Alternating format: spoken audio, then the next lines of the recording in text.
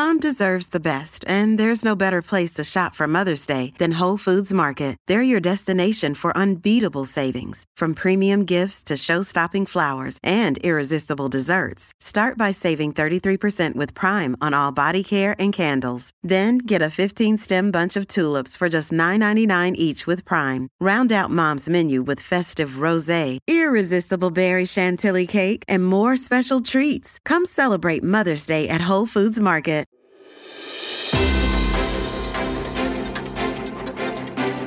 Hello there, and welcome to Newsmax Daily for Tuesday, March 28th, 2023. It's the 87th day of 2023, 34th day of Lent, day 7 of the Muslim observance of Ramadan, if you are observing. It's also hashtag National Weed Appreciation Day, not the kind you smoke, but the ones that you pull out of your lawn or your garden. National Weed Appreciation Day was established to remind people that a weed is just a live plant growing where you don't want it to grow. Some weeds, like chickweed and chicory, are also quite tasty and good for you. However, it's also Black Forest Cake Day, which I would much rather eat than some weeds. I feel like I have weeds in my throat right now. I've had this little throat thing going on for like a week. Not sure what's going on. A lot of people are sick right now. Have you noticed that? Well, the Final Four now set for the NCAA women's basketball tournament. Top-seeded South Carolina will face second-seeded Iowa, and Virginia Tech will go up against third-seeded LSU. Final Four will get underway Friday in Dallas. One of several cities that I lived and worked in. Love Dallas. In fact, my wife is from Dallas. All right, moving on now to the difficult news headlines. Guns are quick. They don't give you much time. So even in a remarkably fast response, there was not enough time. That's Nashville Mayor John Cooper speaking this morning, thanking police for keeping what he's calling the city's worst day from becoming an even greater tragedy.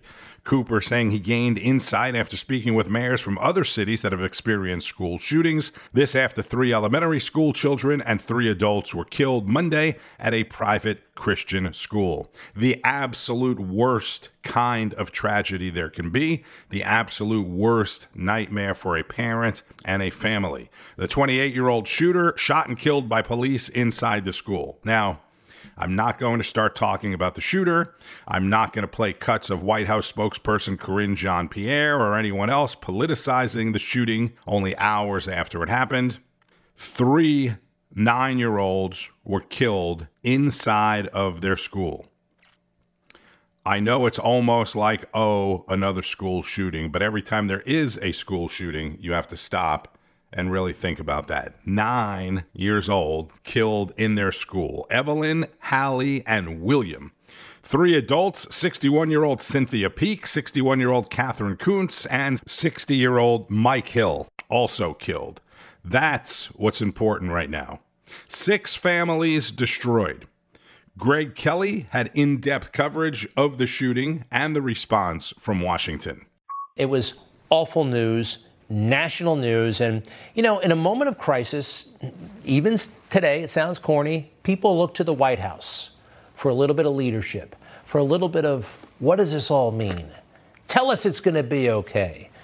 Joe Biden came out today for an event at about 3 o'clock, just in the aftermath of this. He knew what happened, and his press office had already alerted the media the president was going to speak on this. And this is what he said. Thank you.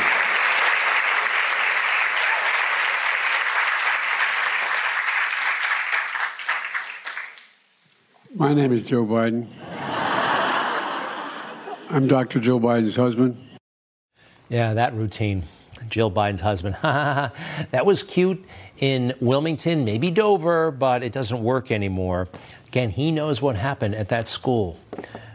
What did he say next? And I ate Jenny's ice cream, chocolate chip. I came down because I heard there was chocolate chip ice cream. By the way, I have a whole refrigerator full upstairs. You think I'm kidding? I'm not. Remember, this is the consoler-in-chief, right? This is the person who has empathy.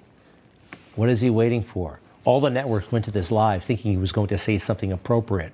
They had to dump out because he was making a fool out of himself and not honoring those lost. Then the president went on to talk to some kids that were in the audience, tell a story about his brothers and sister, and then finally got to Nashville.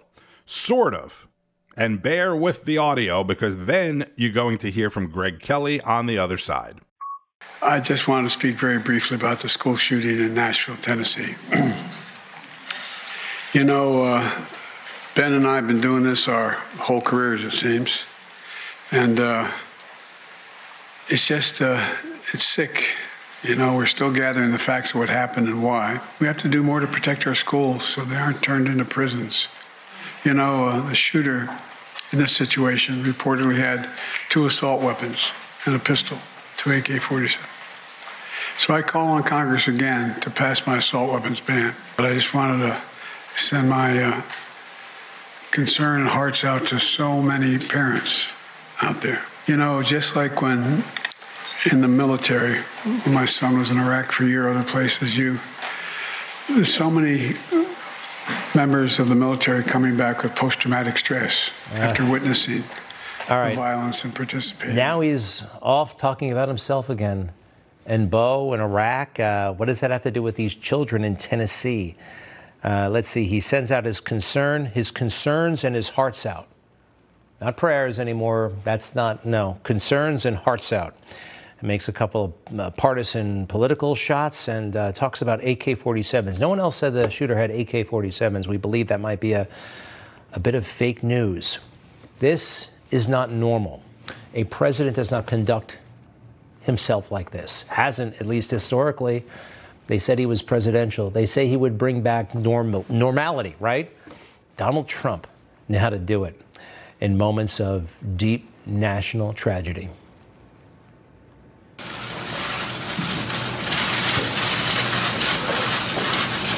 My fellow Americans, today I speak to a nation in grief. Yesterday, a school filled with innocent children and caring teachers became the scene of terrible violence, hatred, and evil. You see how it's done, Joe Biden?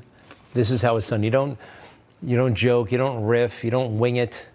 It's too serious, it's too significant. Greg also went on to play a 1999 clip from Bill Clinton. I want to begin by saying that Hillary and I are profoundly shocked and saddened by the tragedy today in Littleton, where 2 students opened fire on their classmates before apparently turning their guns on themselves. Bill Clinton had a lot of thoughts, but he wasn't an idiot. And at the right time, he could say the right thing on occasion. Joe Biden, on the other hand, I mean, what happened today, it's a pretty basic thing when you're a president. It's basic. It should be. And it's happened, well, it happens all the time.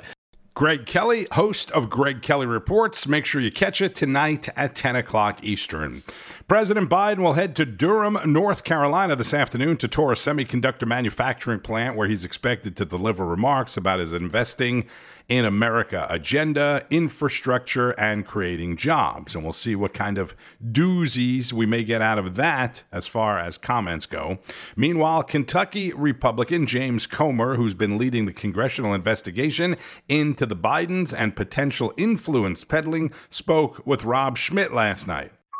When you step back and you realize that the mainstream media has no interest in this story that you have been all over, but has nonstop coverage of a payout to a porn star, that's when I hope people realize that we're all living in a media matrix here.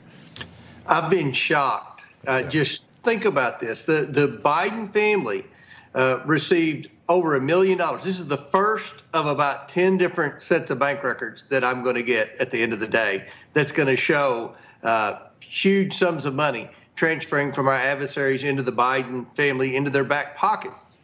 And the media doesn't cover it. But, Rob, this is going to change. There's going to be more. This is just the tip of the iceberg. I think the media is eventually going to have to write about this. What we've seen in Congress this year, the only bipartisan agreement in the U.S. House of Representatives was to create a task force to try to figure out a way to stop China from being such a national security threat, from buying interest into all these different industries of importance. And then this TikTok hearing, where every member of Congress recognizes the fact that this is a way for China to spy on the United States, that this is a national security threat. Now let's think about this. One thing that the members of Congress, the Democrats, haven't let sink in because they haven't seen it in their news is that the Biden family was receiving money and actively helping the Chinese Communist Party try to get their foot in the door into all these different industries in America that would have a detrimental impact on our national security. Kentucky Congressman James Comer, chair of the House Oversight and Accountability Committee. So he mentioned TikTok, and he said every member of Congress recognizes that this is a national security threat. Everyone but one. They say because of this egregious amount of data harvesting, we should ban this app. However, that doesn't really address the core of the issue, which is the fact that major social media companies are allowed to collect troves of deeply personal data about you that you don't know about without really any significant regulation whatsoever. Actually, the more significant point there is that it's owned by Communist China, an enemy of the United States. There you go, folks. Squad member Alexandria Ocasio-Cortez, she is defending China's spy app, TikTok. She doesn't want to get rid of it. AOC says that we should ban data harvesting, but not TikTok.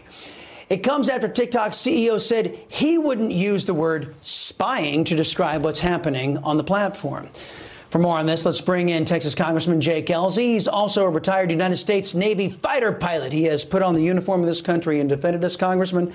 Great to see you, sir. Apart from AOC, disgraced Congressman Adam Schiff, after being thrown off the Intel Committee, he also ran over to TikTok to do some fundraising of all things. In your view, is there any excuse to justify any lawmaker defending China's spy app, TikTok? No, and they're clearly not reading the room when they're doing that. TikTok is harvesting Americans' information and patterns of life at all ages right now. And what they're doing is they're harvesting information about the future leaders, the future military members of our country. And it's very, very dangerous. Everything that the Communist Chinese Party does is a military operation, and it's a tracking system. Every electronic that they sell us has the ability to track what we're doing. All the cranes that they're using at all the ports, they're tracking what we're doing. You track patterns of life for a military enemy, and that's exactly what they're doing. So when it comes to TikTok, they've got an entire 3 generations of Americans that they are gathering the information on for future malfeasance, and we need to ban TikTok right away. But I think in combination with the balloon that flew over our country that didn't get shot down until it reached the eastern shore, the TikTok hearings where a couple of my fellow Texans, August Pfluger and Dan Crenshaw, did a masterful job dismantling the TikTok CEO. Now we're starting to be aware of the true nefarious purpose of the Communist Chinese Party. That's Texas Congressman Jake Ellzey on the Chris Salcedo Show, afternoons at 4 o'clock Eastern on Newsmax TV. Now, should a ban happen, U.S.-based social media platforms like Instagram, which is owned by Meta, and YouTube, owned by Google, could snap up TikTok's advertising, which obviously would be good for those companies, maybe good for the stock. Meanwhile, another Texas Congressman, Chip Roy, has come out and publicly endorsed Florida Governor Ron DeSantis for president, should he actually run. Look, I've known Governor DeSantis now for a better part of a decade. I was Senator Cruz's chief of staff when the governor was a freshman member of Congress. A whole lot of my friends work with and for the governor. I know him to be a man of faith, a strong husband and father, but somebody who has now a track record of taking on the establishment in Florida and winning. Taking on the sort of woke bureaucracy in the education arena, taking on universities, taking on Disney when everybody said it couldn't be done.